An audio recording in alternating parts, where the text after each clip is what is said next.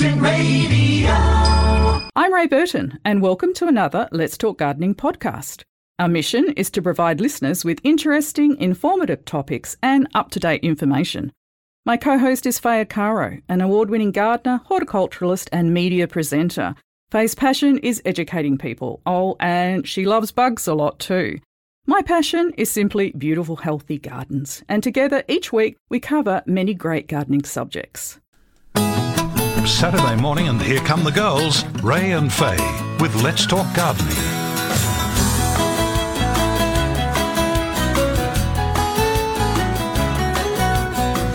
And here we are again, gardening friends, on another spring morning. It's taken a while before we could really say that confidently, but I do think spring has arrived finally, although it has been very nippy in the afternoons and evenings in the last week. Has it not? Now, the team is here. Bev Daring, John Glidden, you're with Faye and you're with Ray. The lines are open. You can email us as well, gardening@curtinfm.com.au. And a shout out to the clever, naughty and witty Alan Simons for his sensational playlist this morning. I enjoy Alan's music selections. And also shouting out to our cycling DJ, Jim Crinan, for his cycling update. Jim will return next Saturday morning. Faye, how are you? Great weather for cycling, Ray. Well, I just saw this huge entourage as I was driving here going up Great Eastern Highway, and Jim tells me it's for cycling for cancer. Just zillions of people out biking. So be careful around the roads in that direction. And I saw a fellow on, I think, is it a penny farthing? Oh, really? Amongst it all. It just looked really hilarious. But they're out there. And they've all got their colours on, and they just kept coming. As I was driving, I was going against them, thankfully, but there was just zillions of them out there for a great cause and perfect morning. Sure is. Yeah, so we are blessed. I got out early this morning, Ray. Wandered around the garden. Yeah. Oh, it's the best time, right? It is. Yeah. Yes, the birds are going nuts. They are. Birds nesting, and I have found another pot with white-browed scrub wrens nesting in it. So they're very prolific in my garden this year. I don't know if it's because I've got more small bushes and ground covery things. Hide in. Yeah. They tend to spend a lot of time on the ground in the dense undergrowth. Yeah. And so we are having a birdie morning, aren't we? We are. We're talking to Dr. Gráinne Cleary, and she's written a book called Why Do Birds Do That? And there's a lot of things that we see them do. And we don't know. And yeah, we'll get to the bottom of some of those answers today, perhaps. And I think that gardeners naturally segue to their interest in birds and animals and wildlife. It all goes hand in hand, doesn't it? Sure does. And so it's just a lovely subject. We all like to have birds in our garden. We're all fascinated, I think, by birds. I see birds when I'm out walking each day and that I haven't seen before. Go through my little bird book at home trying to find it.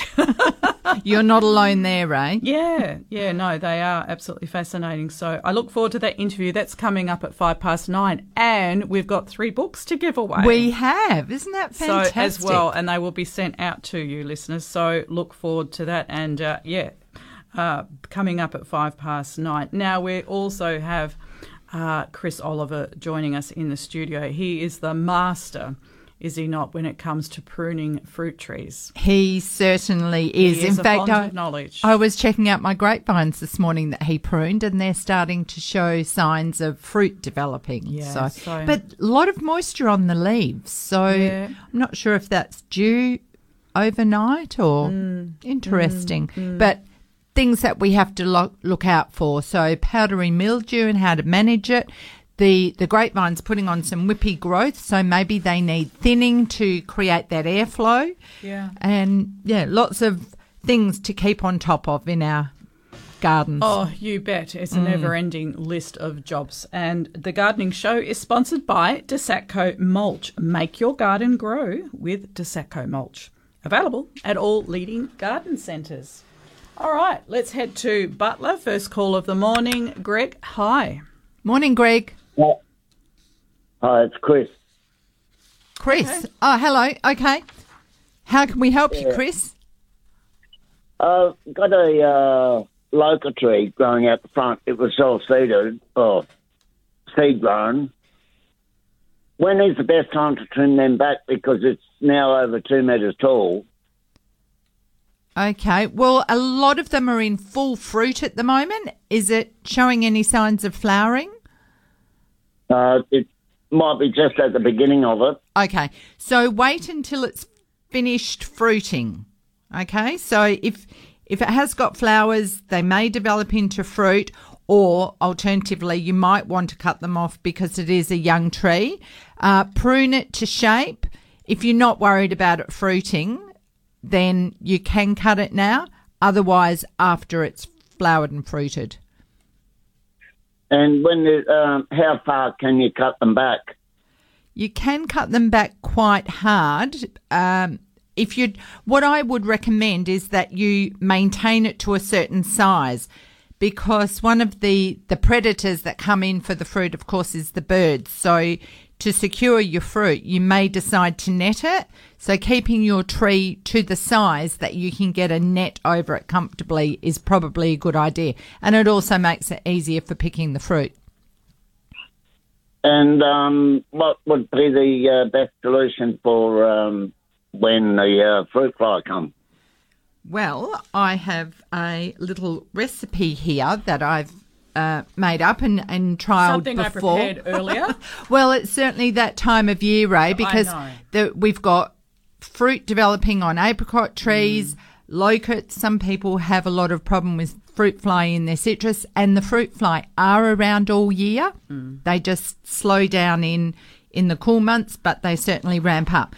So a couple of baits in trees, although yours is only small. This is my recipe. 2 metres tall. 2 metres tall, yeah. So a litre of hot water, a half a tablespoon of cloudy ammonia, which you can get at your local supermarket, half a teaspoon of vanilla, 100 grams of sugar, and a teaspoon of Vegemite. So you mix all that up and you put it into 3 or 4 traps. Now, I would use something like a small plastic water bottle that you get, the 400 ml bottles. Get some holes in the top, but not right at the top, probably about 4 centimetres down from the top. And that way, when the fruit fly go in, they go into the mixture. If they're still alive, they'll fly up to get out, but they'll be going right to the top. So that keeps them in there. And then you can hang that up on a tree and replace it every few weeks. I would also recommend hanging them away from the tree to catch any others that might be in the area. Yeah. And would it be to make it more accessible to cut the centre of the tree out, or? To help it branch, yes. Yeah. Similar to what they do with apple trees and everything. Yes. Opening it up and allowing light in, creating a nice framework so that the branches aren't crossing over. And, of course, remember what I would recommend is the controlled release fertiliser that's got a range of trace elements, maybe a wetting agent or compost and clay, and a good mulch. Yep. Okay, then. And you should be good. Sounds like a nice developing tree for you, Chris. It is. So I've got another 2 growing, but they're only not even a half a metre tall yet. So. And Chris, if you listen to our sponsor breaks, have a listen to there and you might get some more information about fruit fly treatments as well. I will do. Thank you. Okay, good luck. Thank you. Thank you, Tom. Have a good day. You too. Bye. Okay, 94841927. This hour, I will be giving away our $75 gift voucher up to Bigger Trees. I know we've got a lot of emails. We have have, been coming Ray. in. It's that time of the year. Oh, there's a lot on. I know you're playing catch up, haven't you been? Yeah, for sure. And I've loaded your song too, I Am a Woman by Helen Reddy. Faye's in one of her moods. And before we came on air, she said, can you play a song? So it's obviously very relevant to you. It's uplifting. You need to hear it. It's just a happy song, I think. It's empowering. It gives you energy. It helps you overcome hurdles. Not that I think I've got any hurdles, but I think we I all like do. it. We I all haven't do. heard it for a while. Yeah, all right. Well, we'll play that as well for Thank you, Ray. All right. And we're heading down to Byford. Hey, Joy, nice to hear from you. Oh, good morning, ladies. How are you? Very good, thanks, Joy. Good. I pruned my orange tree. Now, is there anything I have to do? It's made a lot of new growth. Do I have to thin any of that out, or do I just let it go? I think you can probably just let it go as long as the framework is okay. Yep. Then it should be fine. Okay, we did it with a chainsaw. Yeah. Well, that'll make quick work of it. Well, yes, and it's coming good. I thought I'd killed it, but no, it's lovely. And just a quick one, anything new on the chili thrip? I haven't heard a lot. Ray, do you Nothing know? new that I'm aware of, Joy. I'm not aware that it's rampant out there yet. No, so- I'm making the most of my roses. Well, everywhere at the moment, the blooms are looking magnificent. They're healthy They are, aren't and they? they're fragrance, even when you're out walking. And, one prays that it might stay that way, but we have to be hope. prepared. The hotter it is there- gets, the more likely they are to strike. Yeah, still no spray or anything we can use if it does hit? Well, there I know are there's a new recommendations. Sea Sol have brought out a new spray. Sea Sol, the brand, have brought out a new spray. I don't know a great deal about it. There are a few products on the market that you can utilise or rotate with. Yeah, and keeping... I know we've spoken about this with you before, actually, and keeping the plants, spraying them with water under and Wet. over the leaves as often as you can helps. Yep. Joy, in regards to having prune with the chainsaw, the only other thing that I would suggest is you go in and have a look at the cuts. If Yes. the cuts are splintered, then with some sharp secateurs, just neaten them up. Okay. Okay? All right. All I'll right. do that. Thank you so much. You're welcome. Have a nice day. You too. Thanks, Bye. Joy. Bye. Bye for now. And let's head to Balcatta. Megan, good morning. Good morning. I just want to say thank you very much to both you ladies. I got my voucher for the bigger trees. It came yesterday in the mail. Oh, Oh. good. Fantastic. What are you in the market for, Megan? I don't know. We're moving house, so I really don't know. But somebody said you can get miniature lemon and miniature limes. I don't know if you can grow them in pots. Yes. Oh, yes, yes. you would be able to. Oh, great. Oh, that's wonderful. And thank you very much, lady. I'll never forget. Oh, well, it'd be burning a hole in my pocket if I had that voucher, Megan. I couldn't wait to get up there and spend it. But, I mean, bigger trees, they specialise in fruit trees, so you will be in business. Oh, wonderful. Thank you so much. And I bet Thank that's you very- not the I'll only never- thing I'll you never- come back with. I'll never forget a white sports coat and a pink carnation. Oh. Good on you. Oh, maybe get yourself a pink carnation, Megan. I never thought of that. Oh, lovely. Oh, thank you very much. You're welcome. lot. All right. Happy Cheers. shopping. Bye-bye. Thank you. Happy listener? Yes. And Ray, you were talking about a red flowering quince. Yes. I know that Kerry has stocked them and a lot of people ask for them. They're not easy to get hold of. Oh, my goodness, when they flower, this magnificent deep red. And I must say, she's got a red quince outside her nursery and it's a very big bush. And I looked at that and thought, it's too big for my garden. But I've read that you can maintain the shape and I could probably manage it in mine. And when we went up to the garden in Gidgegannup a few weeks Yes. ago at Felicity's garden, she had it, they had it. And I thought, oh, no, I've got to have this. So you thing. reckon It's- I should get one? totally 100% belongs in your garden. It's just... And so we need to see whether Kerry has them or what, because certain times of the year, certain plants become available. They may not be around at this time of the year, since they've Maybe obviously it's- just gone through their flowering phase now and they're finished, I think. They're a winter flowering. And that's what makes them also very attractive to have that, just something that's stunning in the middle of winter. Okay. All Yeah. right. Oh, it's I beautiful. have got a little pocket, I can see too much brick wall on one side of my house, and it's between the deck and the pond and the house, and I'm thinking, Leave that with me. I'll see if she's got some. I have asked her the question, but the poor love is so busy and so run off her feet. I don't think she, half the time, what I'm asking actually even is processing. She's just a victim of her own success now. So and Fantastic. Good on her as well. Okay, it will be a busy morning, and certainly Chris, once he arrives in the studio, which will be happening in the next 20 minutes, this is the time for all your questions about pruning and everything around trees and fruit trees particular. This is your moment. Don't let your opportunity go by. Can I take this opportunity to run off a few events? There's a lot of events. Go ahead. Okay, we'll start.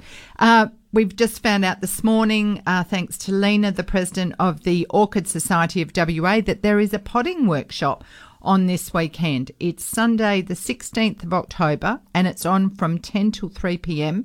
It's a highlight of the Orchid Society calendar and an excellent event for anyone wishing to learn more about potting and other aspects. So come on down, bring your unruly and overgrown orchids to be professionally repotted. There'll be sales of orchids, orchid-related paraphernalia, talks, displays, coffee, tea and snacks. So that sounds fantastic. And look at our next phone call. There we go. Okay, there's more. Also, Janine has sent us an email about the Narragabup festival, which is coming up, and that is on the 22nd of October, so Saturday next weekend. And that's Rockingham? Yes, 10 to 3, entertainment, sausage sizzle, information stalls, artisans, lots of things to see there. They have inside an amazing reptile and marine life, as well as a couple of loggerhead turtles that they are rehabilitating. Rehabilitating. But they have 1.7 hectares of land, community gardens, chooks, ducks, a goose, beehives, bush tucker trail, everything you need to know to be sustainable. So that's at the Narragabup Festival, which is on next weekend, and it is in Rockingham, Rockingham Regional Environment Centre. So I think a lot going on. And that's next weekend? Yes. Both days or one day? The 22nd, just Saturday from 10 to 3. And if you're heading that way, an event in Mandurah, 9:30 to 3 o'clock. We have the... It's 13 Palomino Place, Greenfields, and it's an open garden. What else have I got? It doesn't say the name, but I think this was Serenity Garden of Serenity, and there's no address on here. And is that? Well, that's Palomino Place. Sorry. And that is that part of Open Gardens? No, this one is not. This is more a private. Yes. Okay, and that's next weekend as well.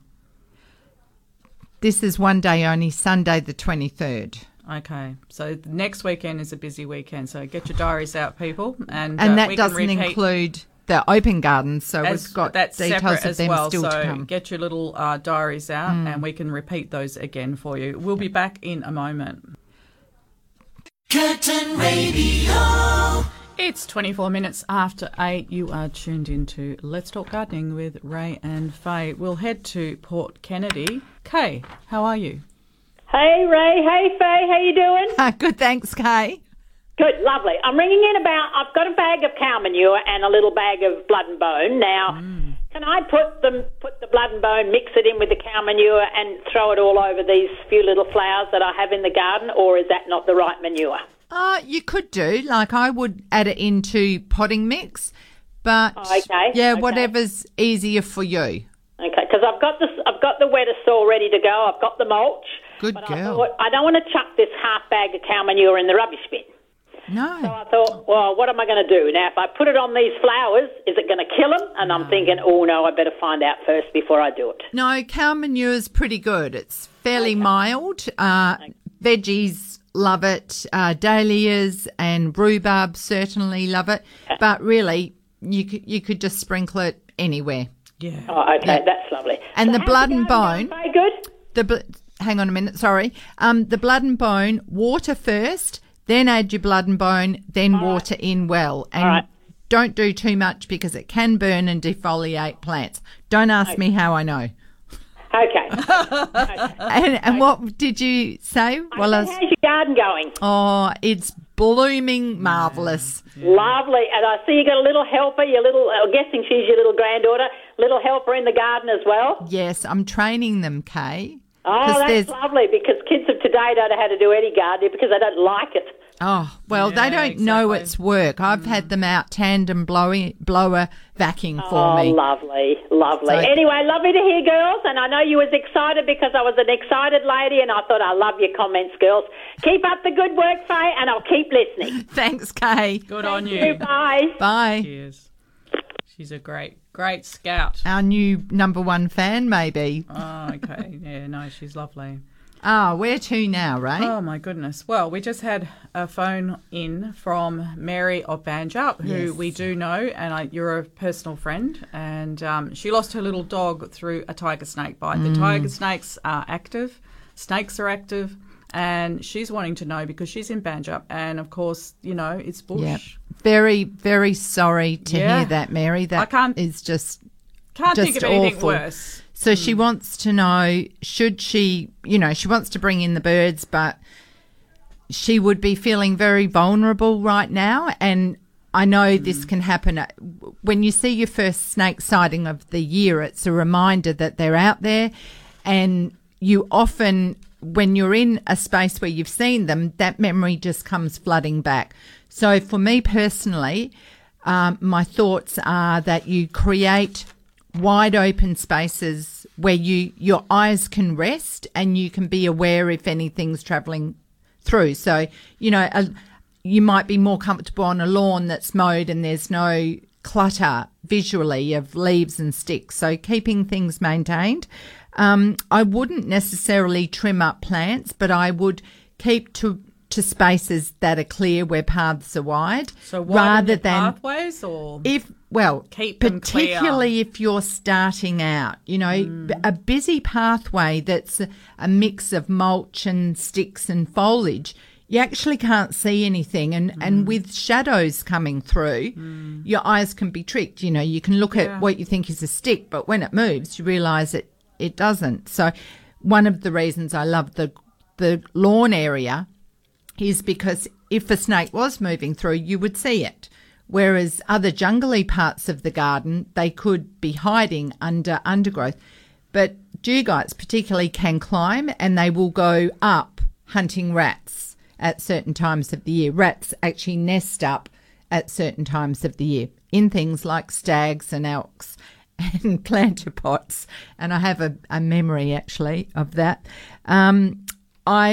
I would also, and I saw this at one of the open gardens, another reason I love visiting open gardens because you get good ideas. One of the gardens out at Mariginiup had a log pile. So they had beautiful trees for the birds. They also had this log pile, and they said that since they've had that, they haven't had snakes up close to the house. Because there is somewhere for the snakes to hide. Also, another thing that you want to do is be mindful of food for snakes. So, once again, rats. So, if you've got areas that rats are attracted to, chicken, food, bird aviaries, you get mice and rats around those areas. That's right. So, maintaining hygiene, keeping it clean. If you've got cocos palms, that fruit, getting them cleaned up before the fruits developed. And it was funny because 2 days ago... Rats like to hang out in them, don't they? They can nest in them, but they feed in them. Yeah. So the other day I was over at John's in Jandakot and I said to him, have you seen any snakes this year? And he said, no. He said, I think because we got rid of all the cocos palms, we don't have the rats, we don't have the snakes. Last night I got a message from him and a rat. A beautiful 2-metre dugite was basking on the driveway. Oh, yeah. So I might have put the whammy on him. This goes hand in hand with having a property. And, hey, you don't have to have a property. It can happen in a suburban backyard too. So, Mary, my other thought is I do know of someone who can assist with going forward, this is training your dog to keep away from snakes. I'm not talking about shock treatments. Would never, ever suggest that with any animal. But I do know someone that can help you, assist you with training your dog to keep away from snakes.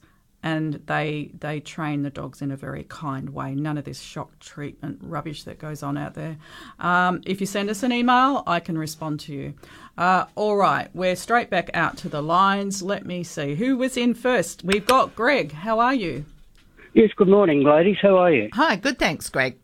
I've got two questions just regarding one thing you were just talking about with the rats.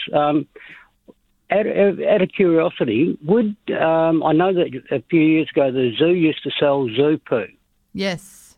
And whether you put down the predators of the rats, whether or not you can still get that, and whether that would work. There certainly are some.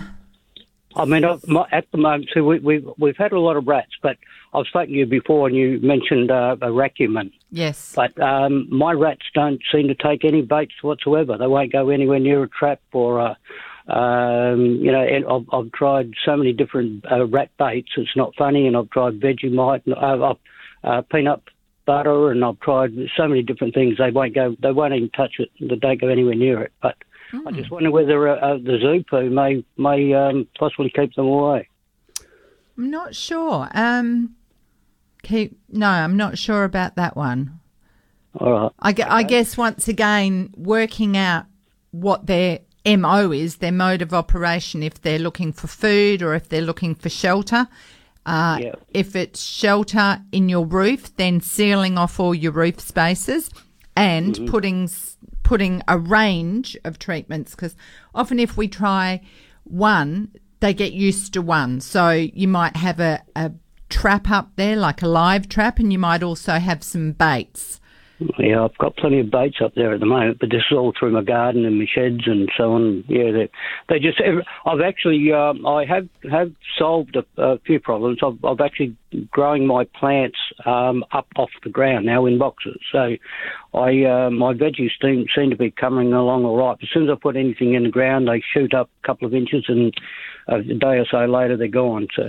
But okay. But never mind. No, the main question I was asking is, can you tell me if that you know of a book regarding edible plants, and I just don't mean edible plants, but vegetable fruit and veggies and so on, that you can actually eat the whole plant, as in leaves and stems and those sorts of things.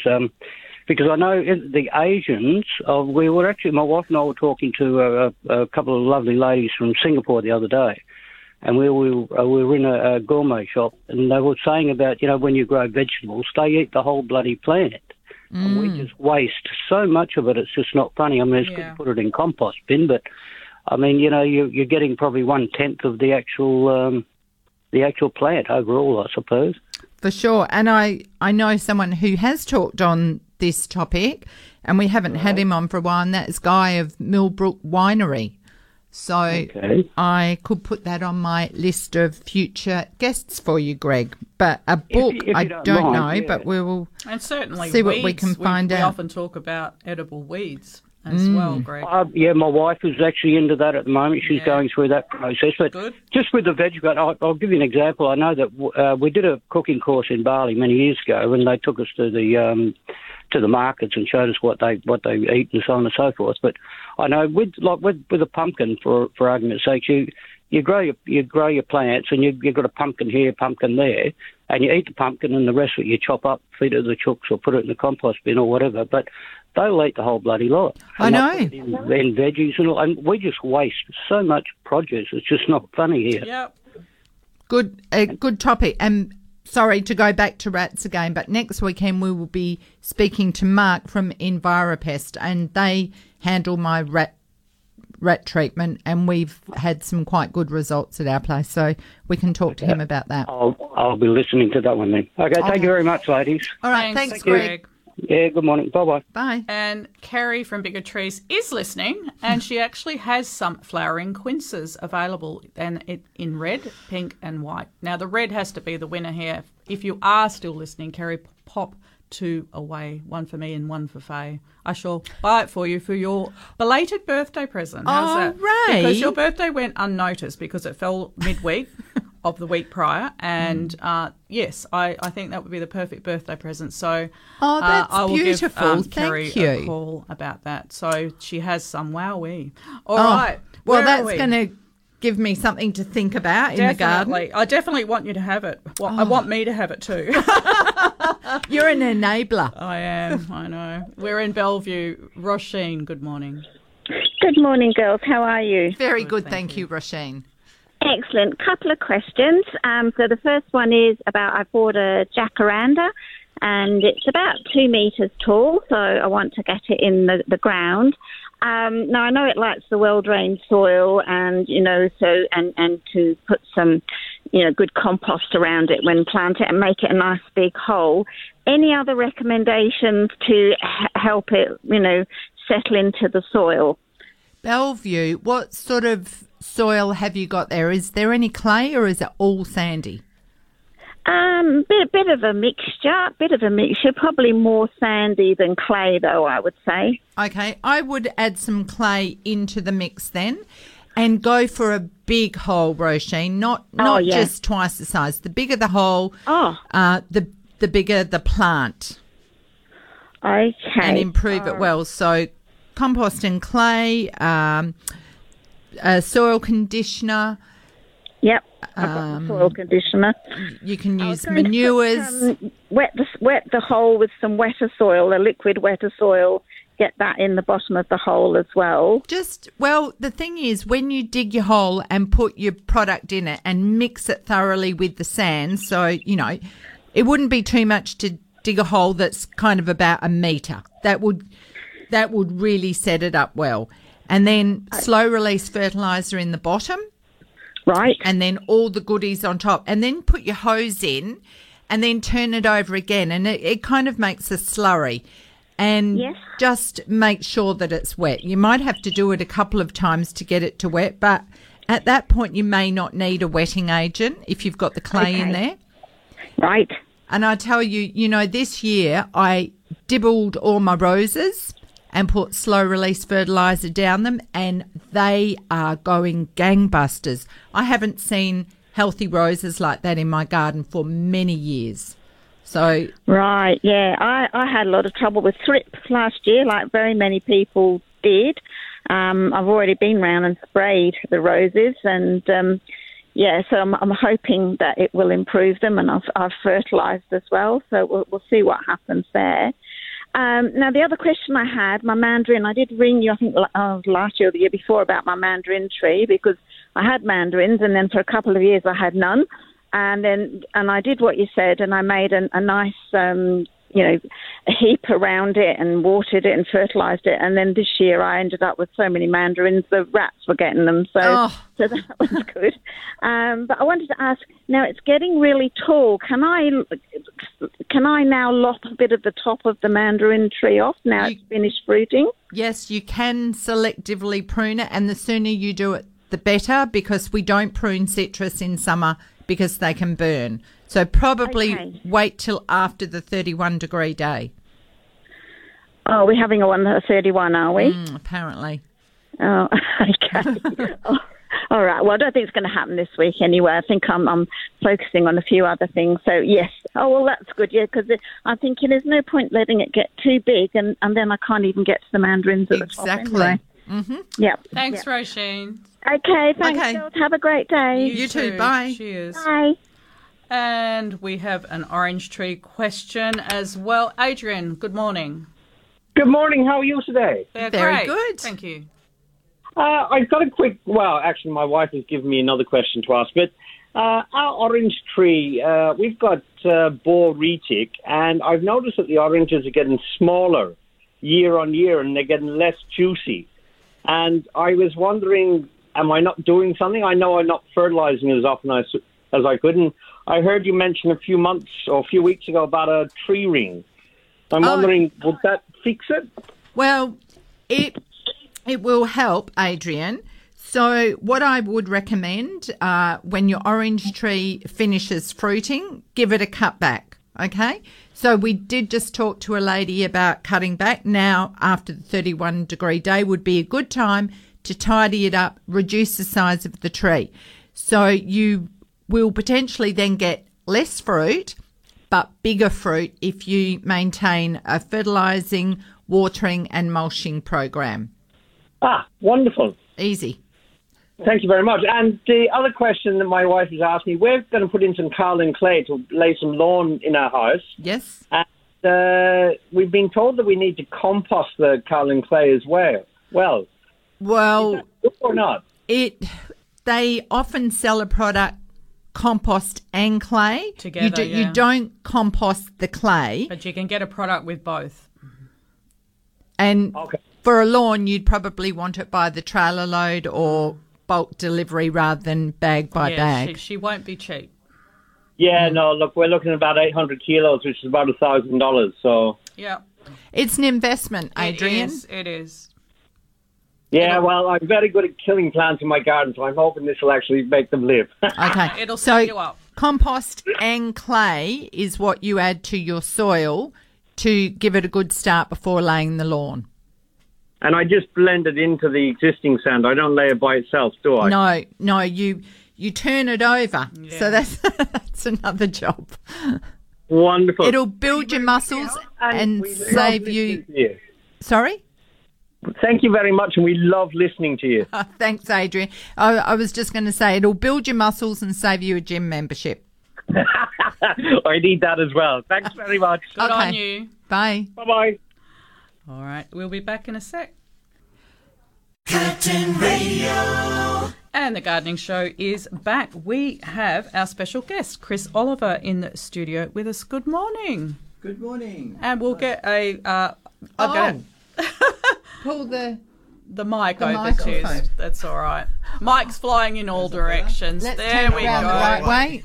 You need to come forward, Chris, and talk on top of it. Great. Yeah, right up close. Thank you. Now, we've got a $75 gift voucher up for grabs. Compliments of Kerry from Bigger Trees up there in Pickering Brook. And by the way, Faye, she's already put our quinces aside. Oh, the power of radio. Road trip. Hey, a road trip. Yes, doesn't take much. And, okay, so the $75 gift voucher. We know Bigger Trees specialise in frangies, ornamental and fruit trees. They've got a huge display of all, and it is getting warmer, which means the frangies are back and a lot of new supplies are available. They've also got a lot of new stock arriving each week with an array of rarer plants as well, which we like a lot. And you can visit Bigger Trees online by going to biggertrees.com.au. They've also got a Facebook page where you can learn and find out much, much more. Located in Pickering Brook. It's a lovely day trip and it's not far from Perth. It's only going to take you, where are we? We're in Bentley. We'd be up there in 20 minutes. So it's not far at all. Now, if you'd like to win the $75 gift voucher from Bigger Trees, you haven't won a prize in the last 28 days, and you're a Curtin FM member, tick, tick, tick, here is your question, and you can phone the answer through to Bev. Johnny Cash said that a certain mode of transport named after a flower was bringing my baby back. What was it called? Johnny Cash said that a certain mode of transport named after a flower was bringing my baby back. What was it called? Give Bev a call on 9484 1927. And that $75 gift voucher will be on its way to you this week. Carry on. Okie doke. Well, Chris, we've got emails coming out of our ears here, so very timely to have you here. Now, recently I sent you an email about a mango. Yes. So the photo that we had sent in was a very sick-looking mango tree. Yep. Did it have back leaves? To that lady, and she sent me a close-up of the base of the trunk, and it looks like that it's got really bad canker. Oh. And the canker has just about ring-barked the tree. So I advised her, sorry, but there's nothing much you can do. Just take it out and start again with a new plant. You have to be cruel to be kind, don't you? Yeah, you do. But it was very bad canker, and it's really restricting the growth of moisture and nutrients. So what causes canker? Generally, one of the main problems is that most people forget that they don't clean enough around the base of the trunk, and they leave a lot of loose compost material and so forth, which can attract fungi and so forth, and that's the main sort of contact point. So you must keep the base of the trunk of all fruit trees, really, particularly evergreens as well, clean. And also, if you can put on a spray, an antifungal spray as well too, if you see any sort of slight cracks opening. And mangoes are prone, older trees, particularly to sort of slightly cracking open the bark, and that's an entry point for fungal problems. So, so you can actually put on an antifungal spray and keep the base of the trunk clean. That's the most thing. Keep it. And if it's piled up, if the mulch is piled up, make sure you take it away completely. So making a clean, like a well around the base. Yeah. So just clean it back to probably about 20, 25 centimetres clean. Yeah. Don't mulch right up to the base of the trunk. It's bad. And what advice have you got for people watching their mangoes now, monitoring to see if their flowers are going to set fruit? Yeah, just watch to see the little premature beginning of the flowers. You'll see them as they start to come. And you'll notice that on the old growth, it dies back always at the top of the growth. So make sure you cut that back, because that can be a point of infection as well too. Because mangoes are prone to a couple of fungal problems. And it's important just to keep them free and to give a spray, something like an antifungal spray to them at this time of the year as well too. What would you call an antifungal spray? Something like lime sulphur is a good one. Lime and is sulphur. That while they're in bud? While they're in bud, yeah, for sure. And just as the new flower buds are beginning to come and new growth is beginning to come, yeah. Because they can get a fruit canker as well too, which can sort of eat in from the skin through. Yeah, so that's a protection thing. Okay, so folks out there with your mangoes. And what about feeding and watering? Anything special? If I would suggest that people have probably already given their mango trees some slow-release fertiliser. That's what I'm telling them to do all the time. Any liquids? Good advice. At the time, as soon as you see the new fruit beginning to form, just ensure that the water is kept up and make sure that the drainage is good too, because mangoes don't like sort of a lot of composted material building up and congesting the soil. The drainage must be really good for the roots. And keep the moisture level up. Make sure that you water along the drip line, just inside and outside the drip line, because that's where most of the absorbent roots are. And a little bit of a liquid fertiliser helps a lot too, just to get through. And also a little bit of potassium helps with the fruit formation and helps the fruit to cling as well too. Yep.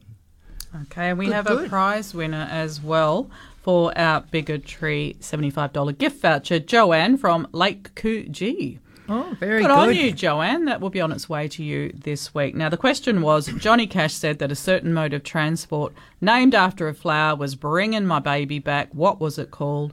It was called the Orange Blossom Special. Now, we do have to go to a break. When we return, we are chatting with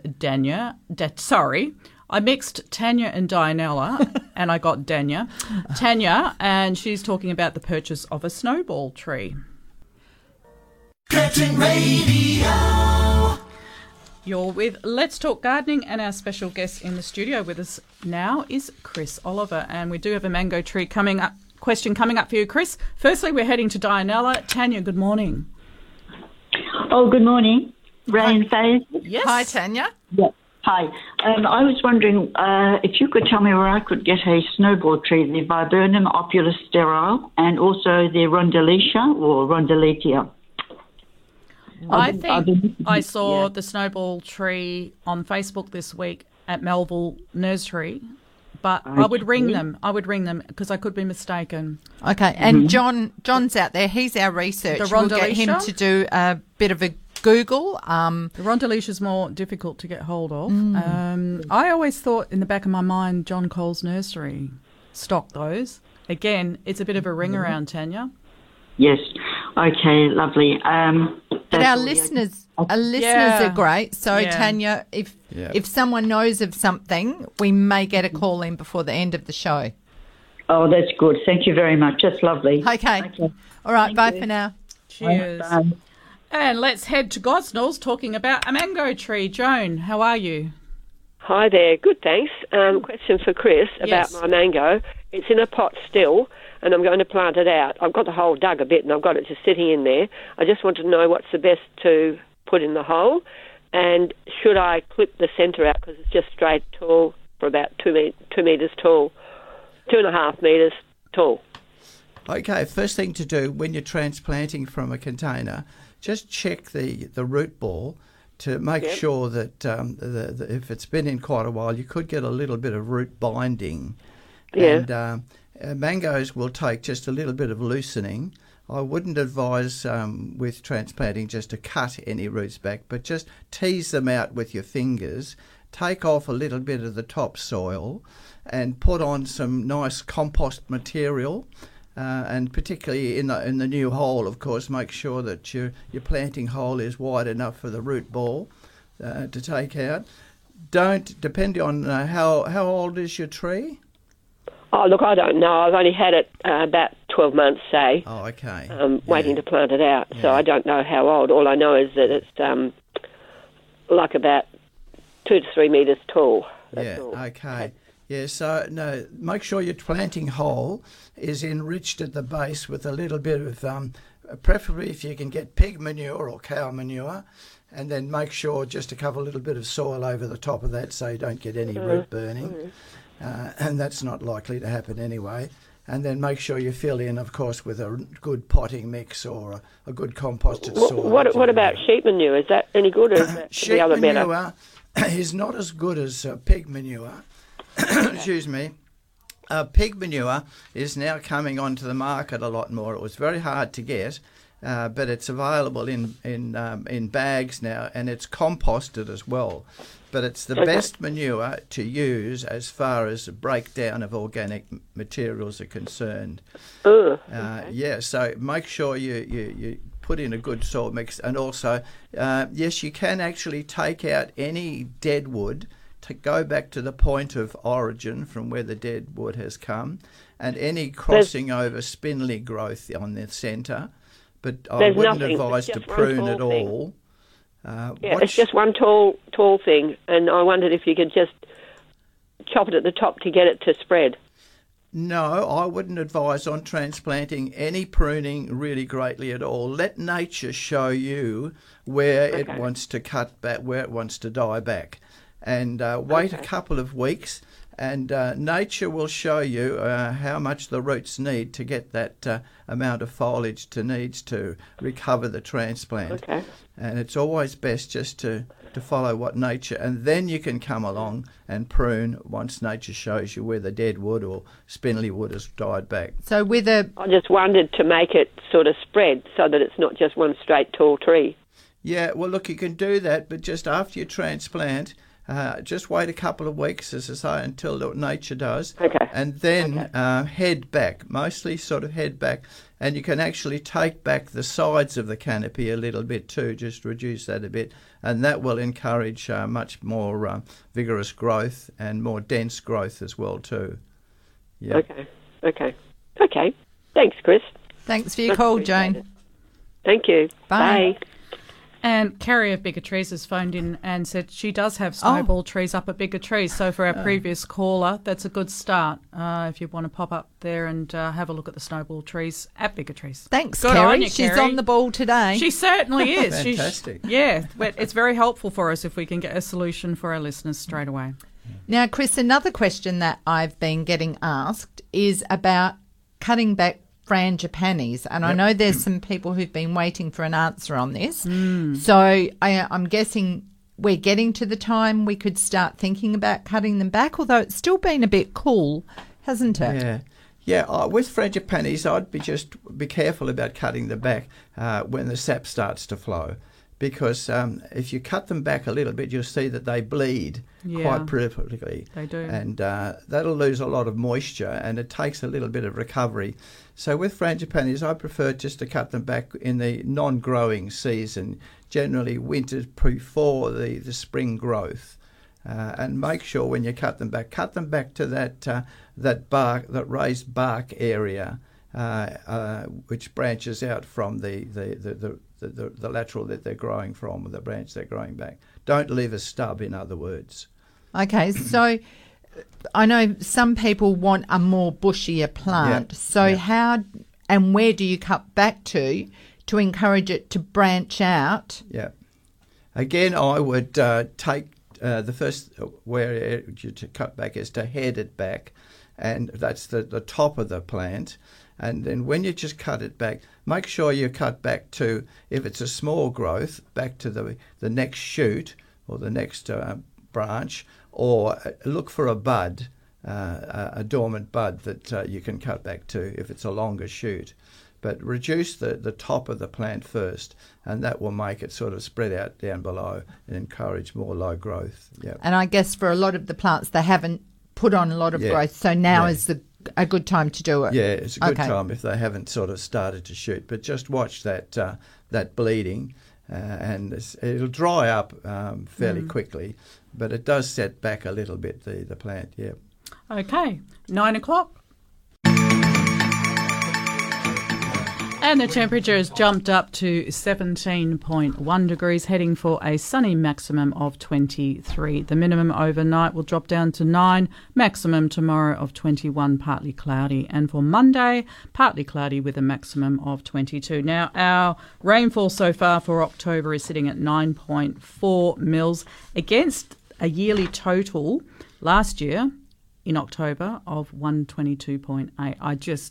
Unless there's a deluge of rain between now and the end of October, I don't think we're going to get anywhere near the rainfall we had last year.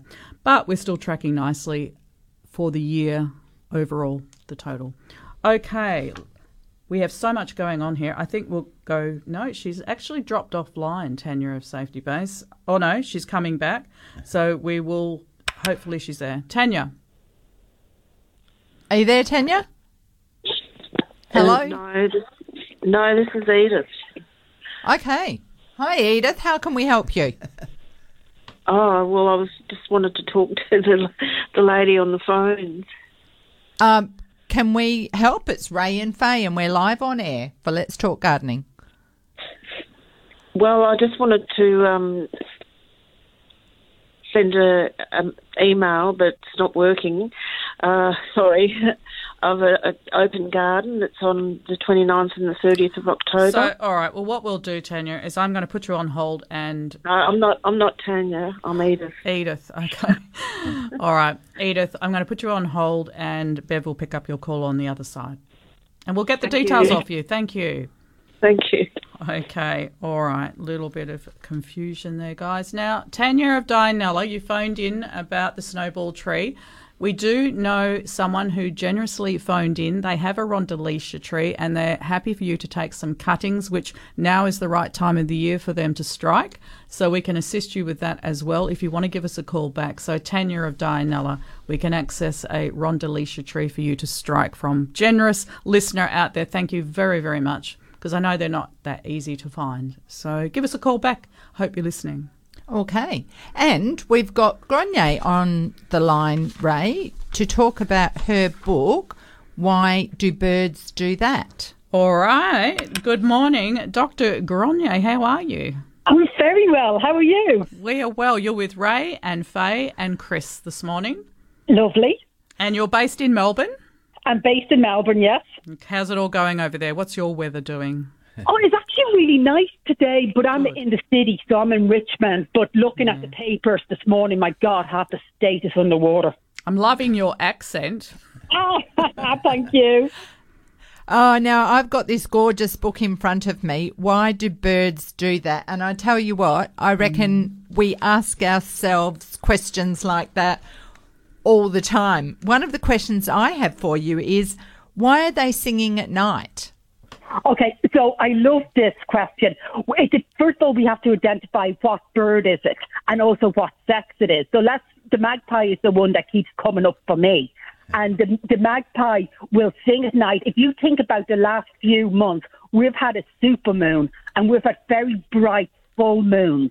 Now, the magpies roost in trees at night when they're not sitting on the nest. And the trees at that time in the winter were without leaves. So you had this big bright moon keeping the magpie awake. Now, we don't know whether it was the male or the female, but one hypothesis put forward is that what they're doing is warming up their vocals. If you think of going to a concert or going to an opera, the singer will usually do a lot of warm-ups before they perform.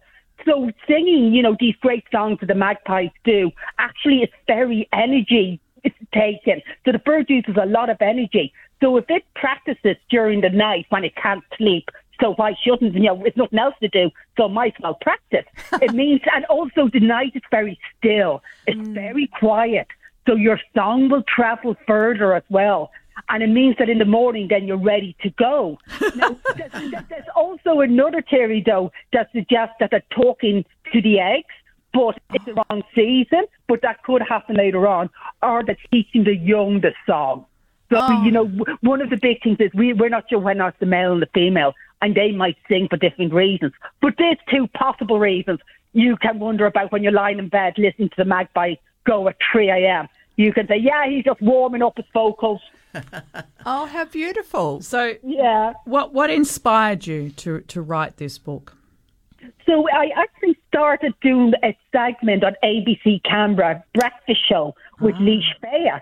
And every week it would call them Good Things Come in Threes, or is called, I still do it. The public would often ask questions, or there would be a question from something in the media about birds that week. Yeah. And I would go and do my research about it and answer it the next day. And I would do the research. I'd actually be writing on paper while, reading from the computer to help answer the question. And I kept all these, this all in one book. And then it was like, oh my God, I've got a book here. So, it grew from that. And it was just the public. One of my first questions I was asked was, how come birds don't get blown off trees, or how come they don't get blown off wires? How can they? Yeah, and I hadn't prepared. And I was like, oh, they must do really good Pilates. They have a very strong core, don't they? That's all core, man. But then I read that I actually found the reason, and it's got to do with a locking mechanism in their toes that actually lock, and that's why they don't get blown off. And birds walk on their toes, so that's what you see halfway up a bird's leg that you might think is a knee is actually their ankle. Their knee is much further up under their plumage. Oh. So how do they manage, like we have storms and we always think, oh, the animals out there, what do the birds do? How do they cope? The same way? They just lock down? So that's the knee mechanism, yeah. So what they would do is that that's the mechanism to stay on the branch. But what the birds will often do is gather in roosting flocks and go to a tree and kind of just all stay together for the warmth. But they've been evolving for a lot longer than us Homo sapiens have been. And their feathers are completely water resistant because they interlock. Each strand on the feather is interlocked. The water can't actually penetrate through to the lower feathers, which are a different type of feathers, to keep them warm. So the problem happens is if a bird gets caught in the rain and water somehow penetrates the feathers, maybe the feathers aren't in good condition, maybe the bird hasn't cleaned them, and the water actually gets through, that's when the bird is in real danger. So even though it can fly, these floods could still be affecting them. Fascinating. All right, and the details of the feathers, if you look up closely through a macro lens or a microscope, they're almost barbed. That's right. Yeah, hooked. Yeah, hooked. So I have two galahs here in pet galahs that are looking at me as I'm talking to you, and one of them dropped a feather the other day, and I was looking at it, and you can actually pull them apart and then push them back together again like a Ziploc bag. They just all fit and come in. And then my birds, and that's why feathers are so important. That's why birds spend something like, when they're not foraging, they'll often spend their time grooming their feathers So they have this whole routine where they'll have the bird bath, and then they might have a dust bath, or they might go anting. And anting is where they actually pick up ants and rub ants along their bodies to use the ants as pesticides to help get rid of these lice. Oh. And then they'll have the dust bath, and the dust helps absorb extra oil, and then they'll spend a big routine cleaning them all. So, yeah, better maintenance is very important in the bird's world. Now, I'm glad I've got you here today because I have another pressing question. Oh, yeah? I've had some white-browed scrub wrens build a nest in a plant pot on my back veranda. Now, I've got dozens of these little birds around the garden at the moment, but I'm too scared to move the pot now. Will they be likely to reuse the nest, or how many types of birds reuse nests, or do they rebuild? This is a brilliant question, and I hope you provide water for these little birds as well, especially just on providing water. Think about providing water for the different birds that visit your garden. Put one on the ground, maybe for your bigger birds, but for the little ants you're talking about, maybe some elevated water. Stick them in bushes, or elevated mirror bush, so the bird can have a bath and then quickly hide in vegetation, because as I said, they're most vulnerable when they are wet. Another idea is a big rock in the centre of your bird bath, so the smaller birds can jump onto them. But with your question, yes, birds will often use a nest, especially if it's produced young the year before. So they definitely could come back and use it. So what you can do once they leave the nest, once the young have left the nest, is actually move the pot, and then they will be less likely to use it next year. But I think it's wonderful. Keep it. Why not? That's great. Oh, because I like to shuffle all my pots. So now I've got two, because I've also got a terracotta basket on the wall with a geranium in it, and I put the hose in to water that, and out flew this bird yesterday. So fabulous.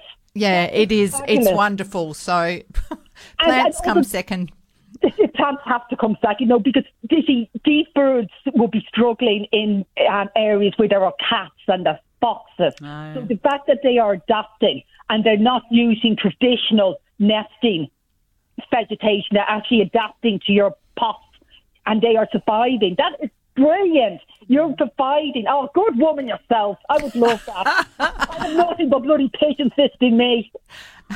Well, yesterday I was watching the blue wrens dance through my rose garden, and of course, we get questions like, I've got aphids on my roses, what can I spray them with? And I think nothing.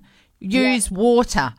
It's just good for the garden. You're not harming anything. Yes. There's no production. There's no miles in creating it. It's just natural, and the birds have got access to all the food they need in my gardens, because there's no chemicals used on the plants.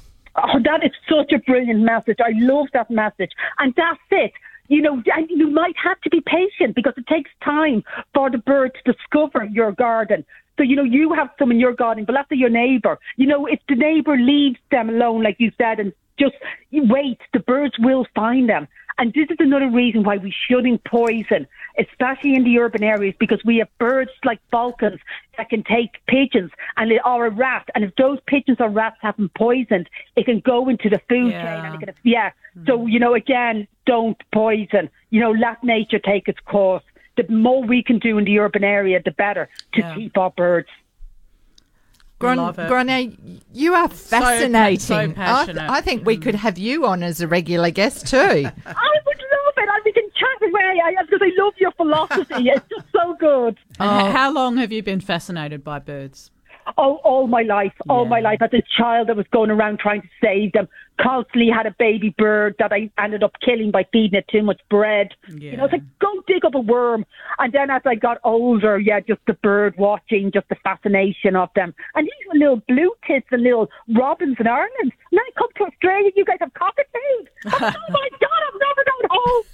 So when I came off the plane, I went more or less straight to a Dimmicks and bought my first bird book. And I just used to carry it around with me. And I'd look up, the first time I saw an ibis or a noisy miner fascinated.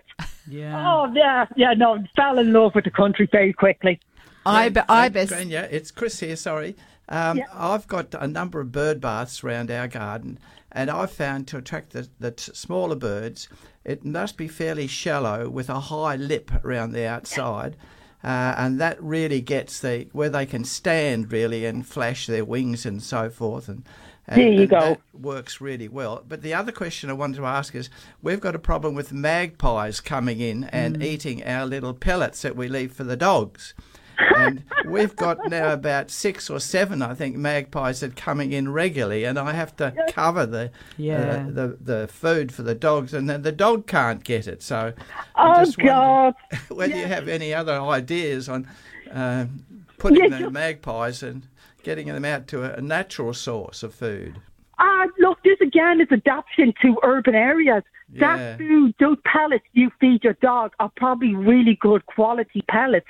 And the bird is like, hell, I want some of that. So, yeah, it's just interaction in your back garden. And this is one of the reasons why they do so well, because there's so much human food in the urban area that they can rely on. And there's artificial nesting structures.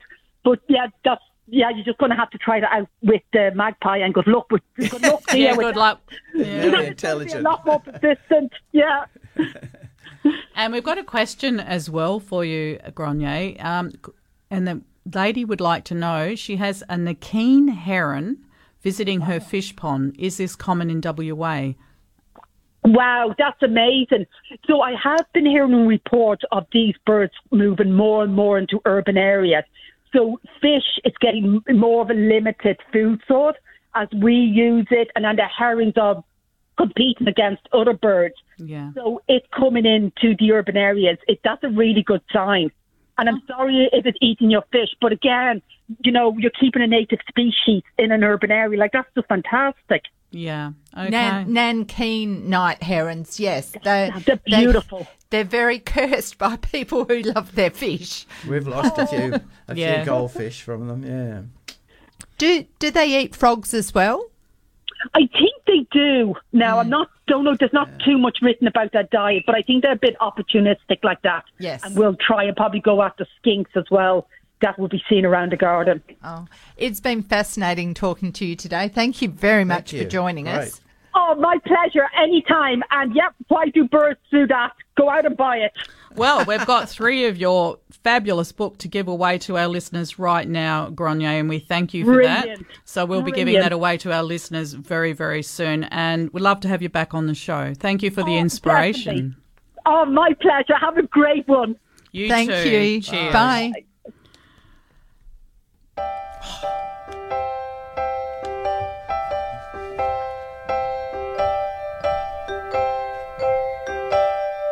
Why do birds suddenly appear every time you are near?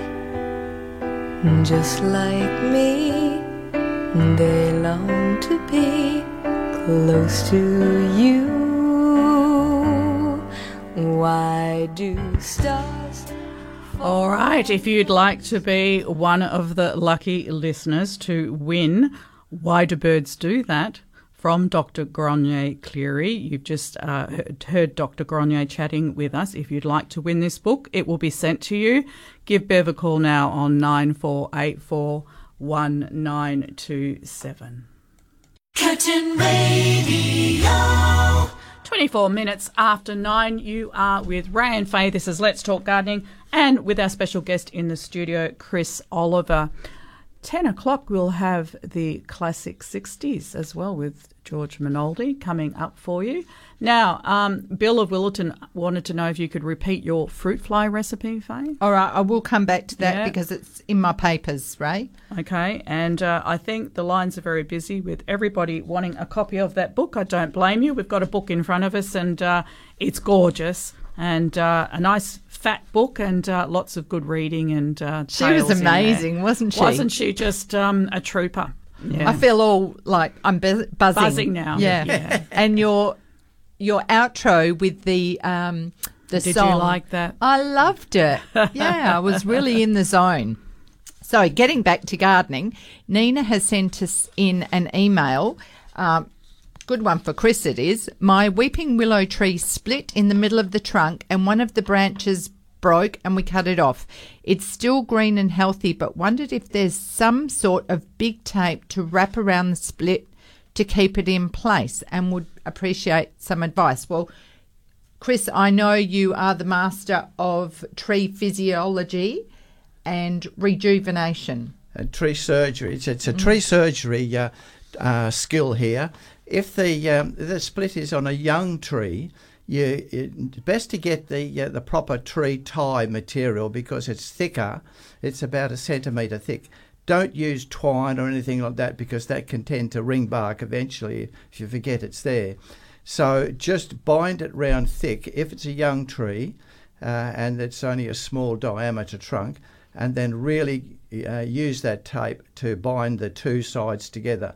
If it's an older tree and you've got sufficient width of the diameter, bore a hole through with a special drill that can go through. You can get these long drills, and then put a bolt through with a large washer either side and tighten it up just so that it brings the two sides together. And you can leave it there. If you use a stainless steel bolt, it won't affect the tree in any way. And that will then sort of bring the two sides together and cause the natural callus material to unite the tree again. And eventually the tree will grow over those two washers either side. That's really interesting that you can use a bolt. And it reminds me of the trees that were placed into the gardens at the casino. Yeah. Up near the entrance, if you have a look at the trunks, you can see the holes where they actually lifted these large mature trees, which they then later filled with like a filler, like a handyman type filler. Yeah, true. You can get the fillers to sort of when you're transplanting because that gives you sort of an anchor point to move it.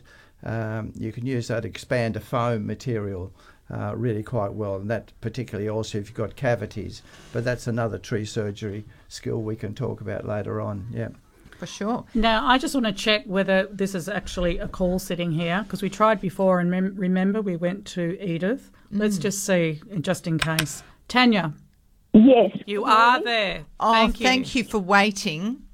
Oh, that's all right. I was waiting, and all of a sudden, boom, the phone went down. I thought, what's going on here? Anyway, I've got a question I'd like to find out from you. I had a lawn which had lots and lots of weeds on it, so I had it mowed, and I put weed and feed on it, and I watered it in, and now I want to put a soil wetter on, a granulated soil wetter, and I just want to know when can I put that on? Yeah, I wouldn't recommend a granulated soil wetter at all because what happens is they are very absorbent to moisture and it can swell out and it can actually stop any rainfall coming through as well eventually, and it can cause a mat which attracts fungi and things like that too. So use a liquid if you use a soil wetter, or use a liquid soil wetter, and generally it can be expensive on wide areas, larger areas. It's more of a spot sort of thing if you've got, for example, around azaleas and things like that, or camellias where the soil is compacted a little bit, as sort of a spot application. And generally they'll work, but follow up with the liquid fertiliser. Or you can actually combine the liquid fertiliser with the soil wetter. It's a better way to go. Unfortunately, it's lawn and it's a big area, and I'll be having trouble carrying the heaviness of the soil wetter in a liquid form. Tanya, perhaps you could consider delegating this one. I know I've had to recently, because lawn mowing contractors are geared up. You know, I had the same trouble, and I can tell you that they have access sometimes to better products. That will give you better results. And I too have tried the granular, and it did not seem to improve my lawn. Perhaps because you need to activate them, like get there with a hose and get them to foam up, and that's not always possible. So, you might investigate looking at other alternatives for good results. So who do I contact? The lawn mowing people? Turf Association, local lawn mowing contractors, recommendations from friends or neighbours who've got really nice looking lawns, and just looking in the street when you see, a guy with a trailer and a mower. Stop, Ask around, get quotes. I had some and turf professional growers mowers as well too. Might Turf help grow- you out, Okay. Now, what I want to know is, when can I put this on? Because I just put the weed and feed on. Anytime now. Yep. So it doesn't matter. It doesn't hurt being combined. No. Two different products. As long as you followed the instructions on your weed and feed and watered or not watered when it said, then you're good to go. Okay. Thank you. And the gentleman said turf. I got Turf Growers Association. Turf Growers. Lovely. And they'll be able to put me onto something. And can I buy that locally in the normal hardware store, or do they have to buy it? Well, if you actually get someone to come out and do it for you, they will have it. Oh, you don't have to buy it at all. Yeah. I wouldn't necessarily put it on at the same time, because you've got the problem of dilution of the weed and feed, which may not be as effective if you put it on at the wetter on at the same time. So just leave an interval of about a week or 2 weeks, and then you'll find it'll be a bit more effective. And then go again. Yeah. Thanks, Tanula. Take care. No worries. Okay. Cheers for that. All right, bye.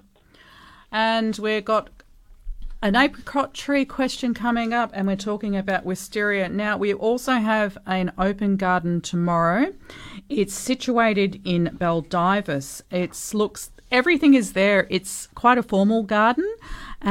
You'll find sweeping lawns, crisp, neat hedges, and gorgeous standard roses in formal beds, along with a productive fruit and vegetable area. It's called Wren's Nest.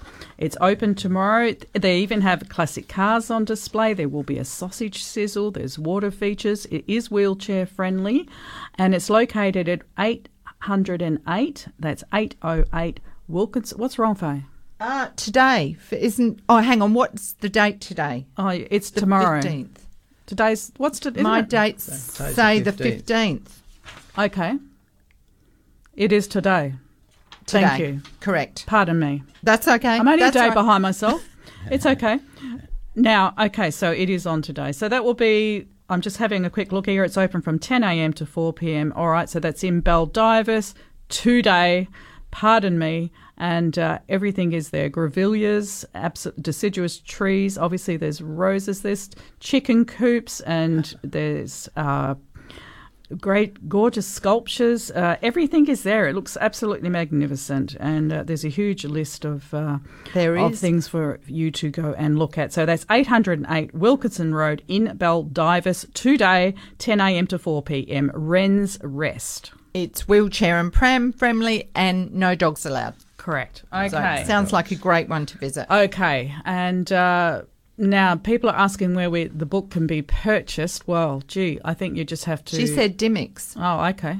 Okay. So there you go. Ring around to find the book. And the books have all been won, by the way. Of course they have. They went like little hotcakes.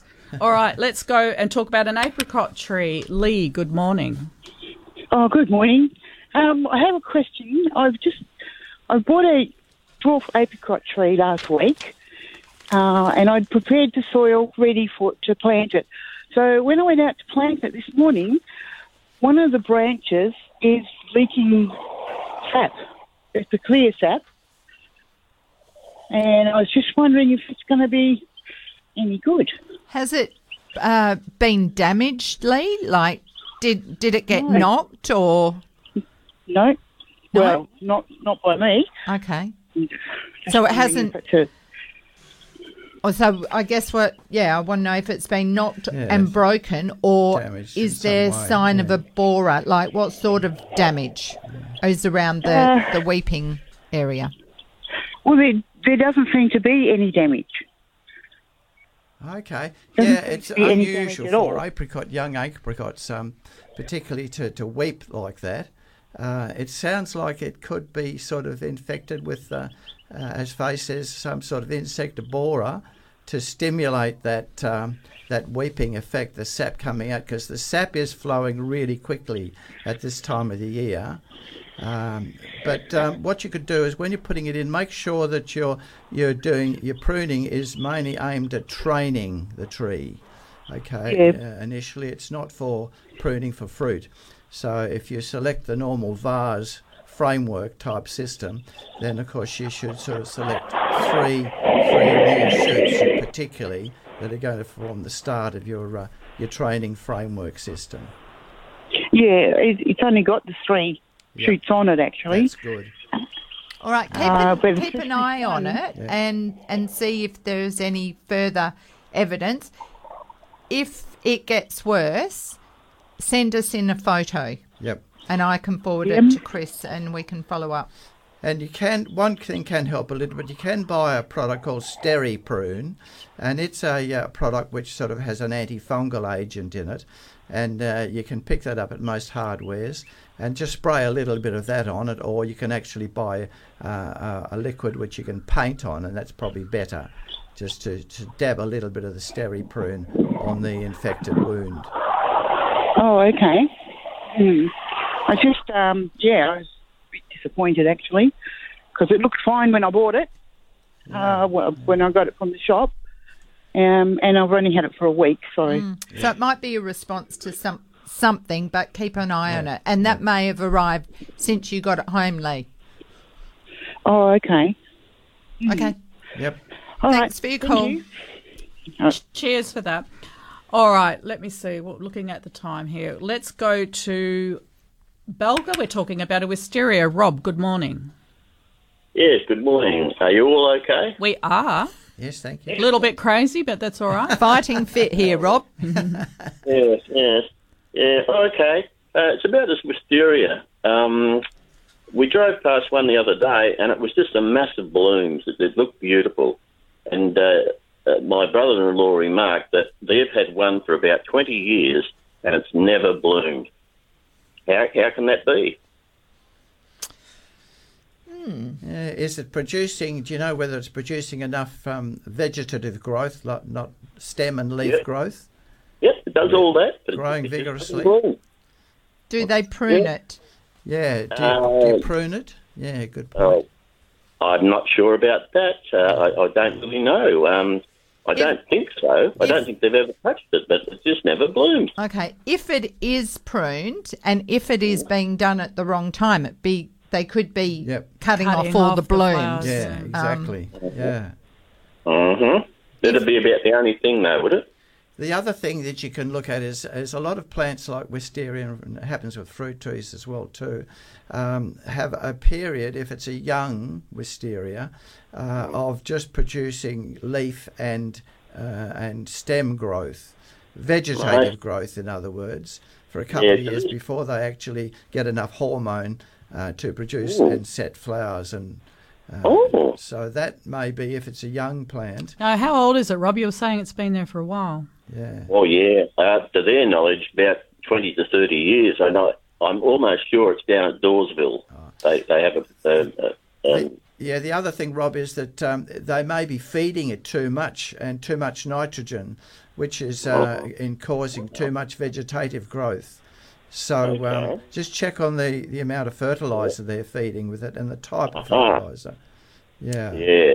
So that's a distinct possibility. If they haven't pruned it, I would prune it, and I would look at a potassium fertiliser, something for flower and fruit. Potassium. Yeah. And you spoke about hormones just a little while ago. Yep. And I know how to make a hormone. You don't pay her. Nice. Very nice. Thank you. Different type of growth hormone. That's changing the demeanour of the show. Thank you, Rob. Take care, love. Thank you. Bye.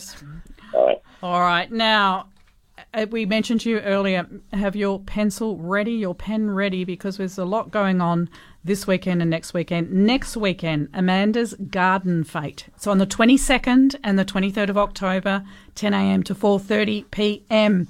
Okay, and it's located in Southern River.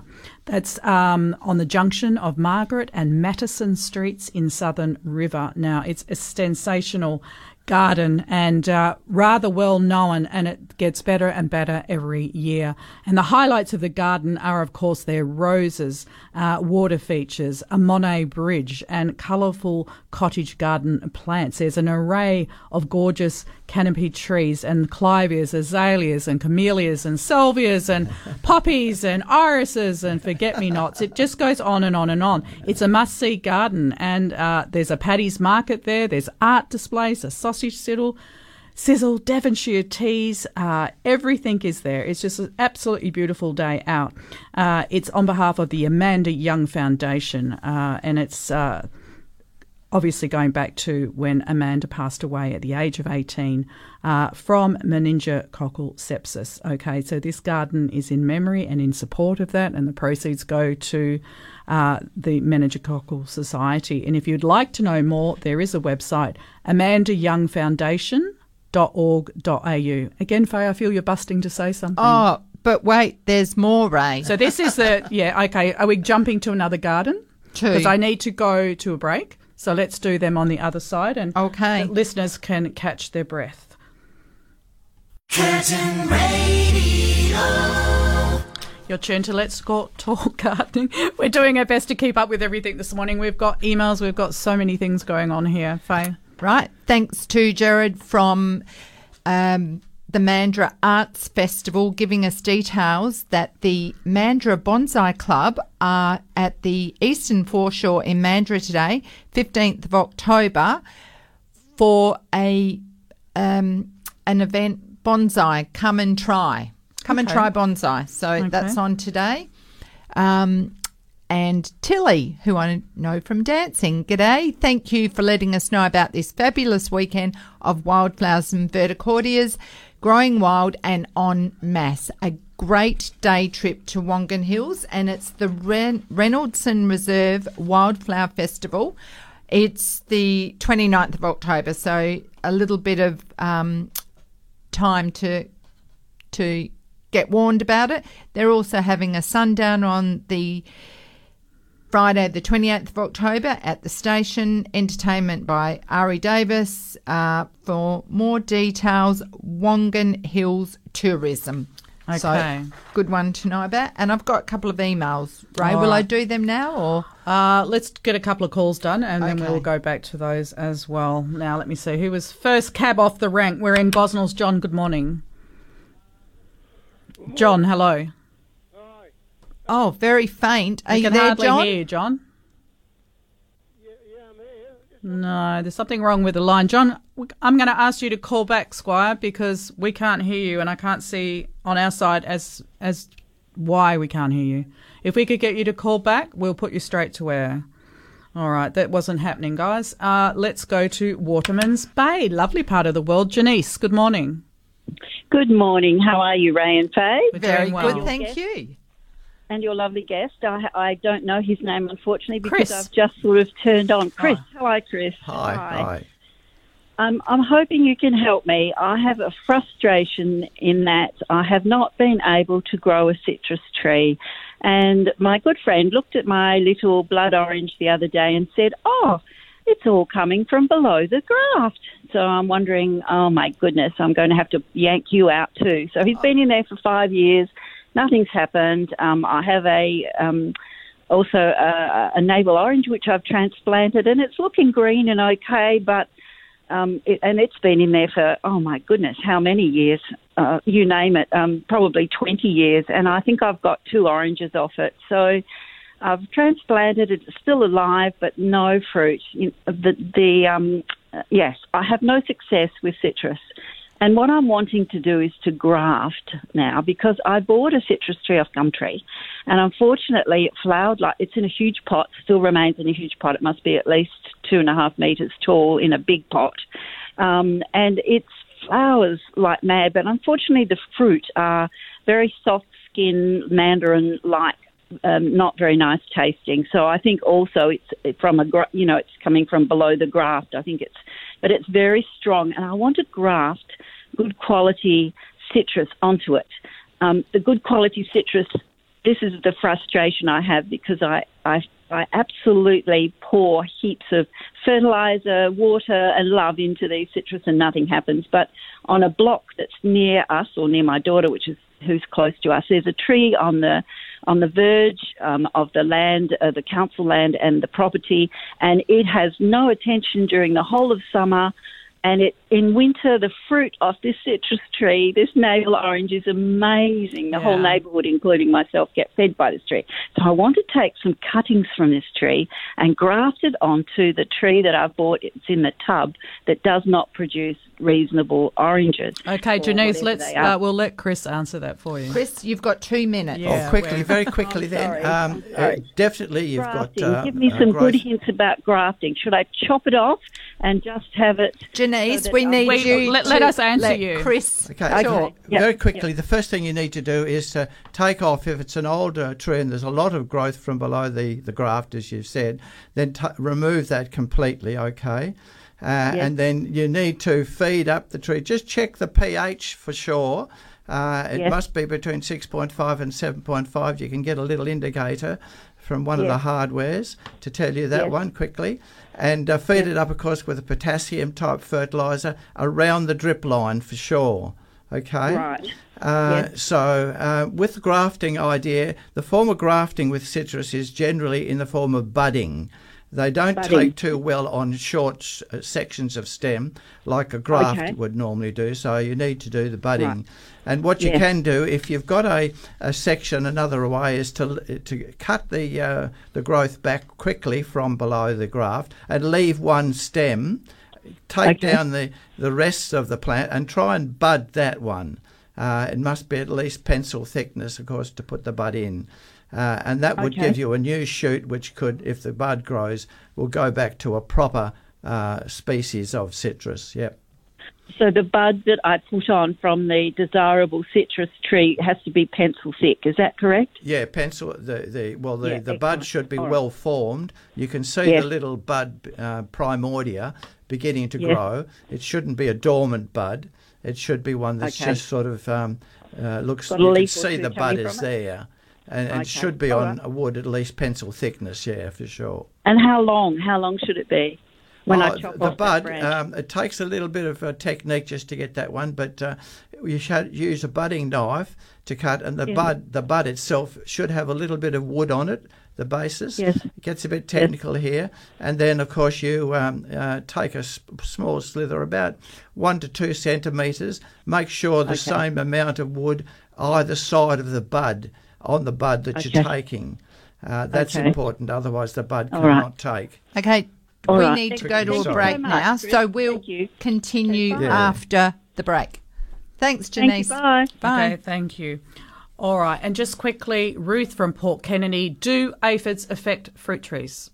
Definitely, yes. Definitely. Particularly citrus aphid, Okay. Yeah. Back in a moment. Curtin Radio. This is Let's Talk Gardening, and we're in Gosnells. We're trying to get John back. I hope we can hear you better, John. Hi, John. Hi, can you hear me now? Much better. Go ahead. Right. Well, we got the Turner problem with weeds. What's happened is we've got a standard fence because of the back place, and weeds have grown. They've grown between the bottom slat of the fence and the rest of the fence. And when I try and pull them out, they're obviously that deep-rooted that when I try and pull them out by hand, they're just breaking off. I've also got 1 or 2 places between slabs where the weeds have the same problem.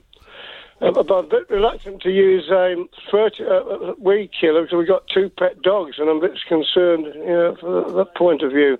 There's a couple of products, John, that are basically organic on the market now that really do knock off the tops of them. They don't always kill the roots. But the thing is, a lot of our weeds are annuals, so they are dying down now anyway. Right. So they do stop things looking unsightly, and they do give you a nice quick finish. The other thing you can do is get a sharp knife and just cut them off at ground level. Right. Slasher is I'll try one. Sorry. The name of the organic one, which doesn't affect pets, is called Slasher. And that's the one Slasher. that Faye's talking about that just kills the top growth. And that you'll see within a couple of hours as they begin to wilt very quickly. Okay, So and there you that's go. what brand name is Slasher. Yeah. Yes. Yeah, okay. Well, Thanks. We'll try that. Thanks for your call, John. Okay, right, bye. And let's go to Waterman's Bay. Marion, thanks for waiting. That's okay. How are you? Yeah, very good, thank you. We got 5 minutes to the end of the show and lots to get through. That's okay. It's a very quick question. I was given some of those coffee grounds that they get from the coffee machines in the Service Express places. Can you put that on your garden? Because I've heard different stories about that. You can do whatever you like. Personally, I probably put mine into my worm farm or compost bin.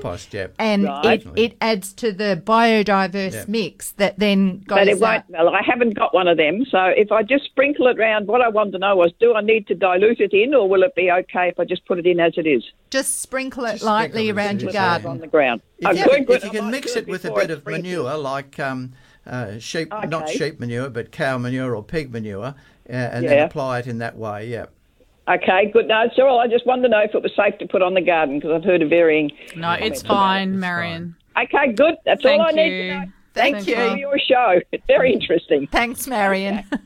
Okay, and we're in Ellenbrook. Yvonne, hi. Hello. I've got a few fig trees, and they are probably 4 or 5 years old. And on the new growth, there are nice figs, but on the old growth, it looks like there is nothing. So basically, what is the best time to prune them? Somewhere on YouTube I've seen, unless you prune them, they just grow, and in the end you can't reach them, figs. Yeah, just thin out the dormant wood in winter with figs. They're deciduous, of course, and just thin out any sort of weak growth and just begin your training system for it to get a nice shape that's manageable. Yep. Okay, thank you so much. Yeah, easy. One of the easiest plants to grow. Enjoy, Yvonne. Thank you. Cheers. Okay. And the gardening show today was sponsored by Desatco Mulch. Make your garden grow with Desatco Mulch. Available at all leading garden centres. So, Chris, we haven't got long to go, but one thing I really want to talk about that people have been asking about is grafting avocados. Yep. So, when to do it, how to do it, and can we follow up with the workshop? Yeah, for sure.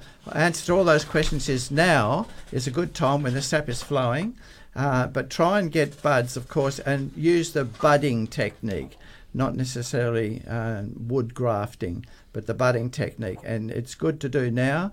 Select your buds, and you must put the bud in straight away after you use it. You mustn't let it dry out at all. That's important. And bind the bud in very closely with some translucent budding tape. I generally like to cover the budding tape until you see take is concerned. But we could have a workshop, be fantastic on budding, which we can demonstrate to you how it's done. And the things that we need to have, of course, is a good pencil thickness size stem. And that may take 2 seasons to develop to get that good size where there's a little bit of wood in it.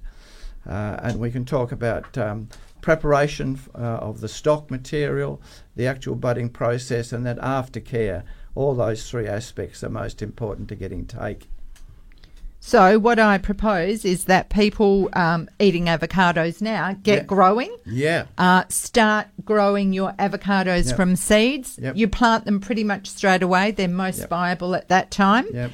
And we will follow up with a date probably a year from now. Sure. To get this happening. Yeah. Okay. And you'd like a couple of emails? I do. We have time. So this came from Pam of Linwood. She sent him photos of a couple of palms. One is a Kentia. She wasn't sure what the other one is, and I suspect it is probably an Alexander. She's noticed that on one of the palms, the leaves coming out are they emerge as brown, fully developed and open as normal.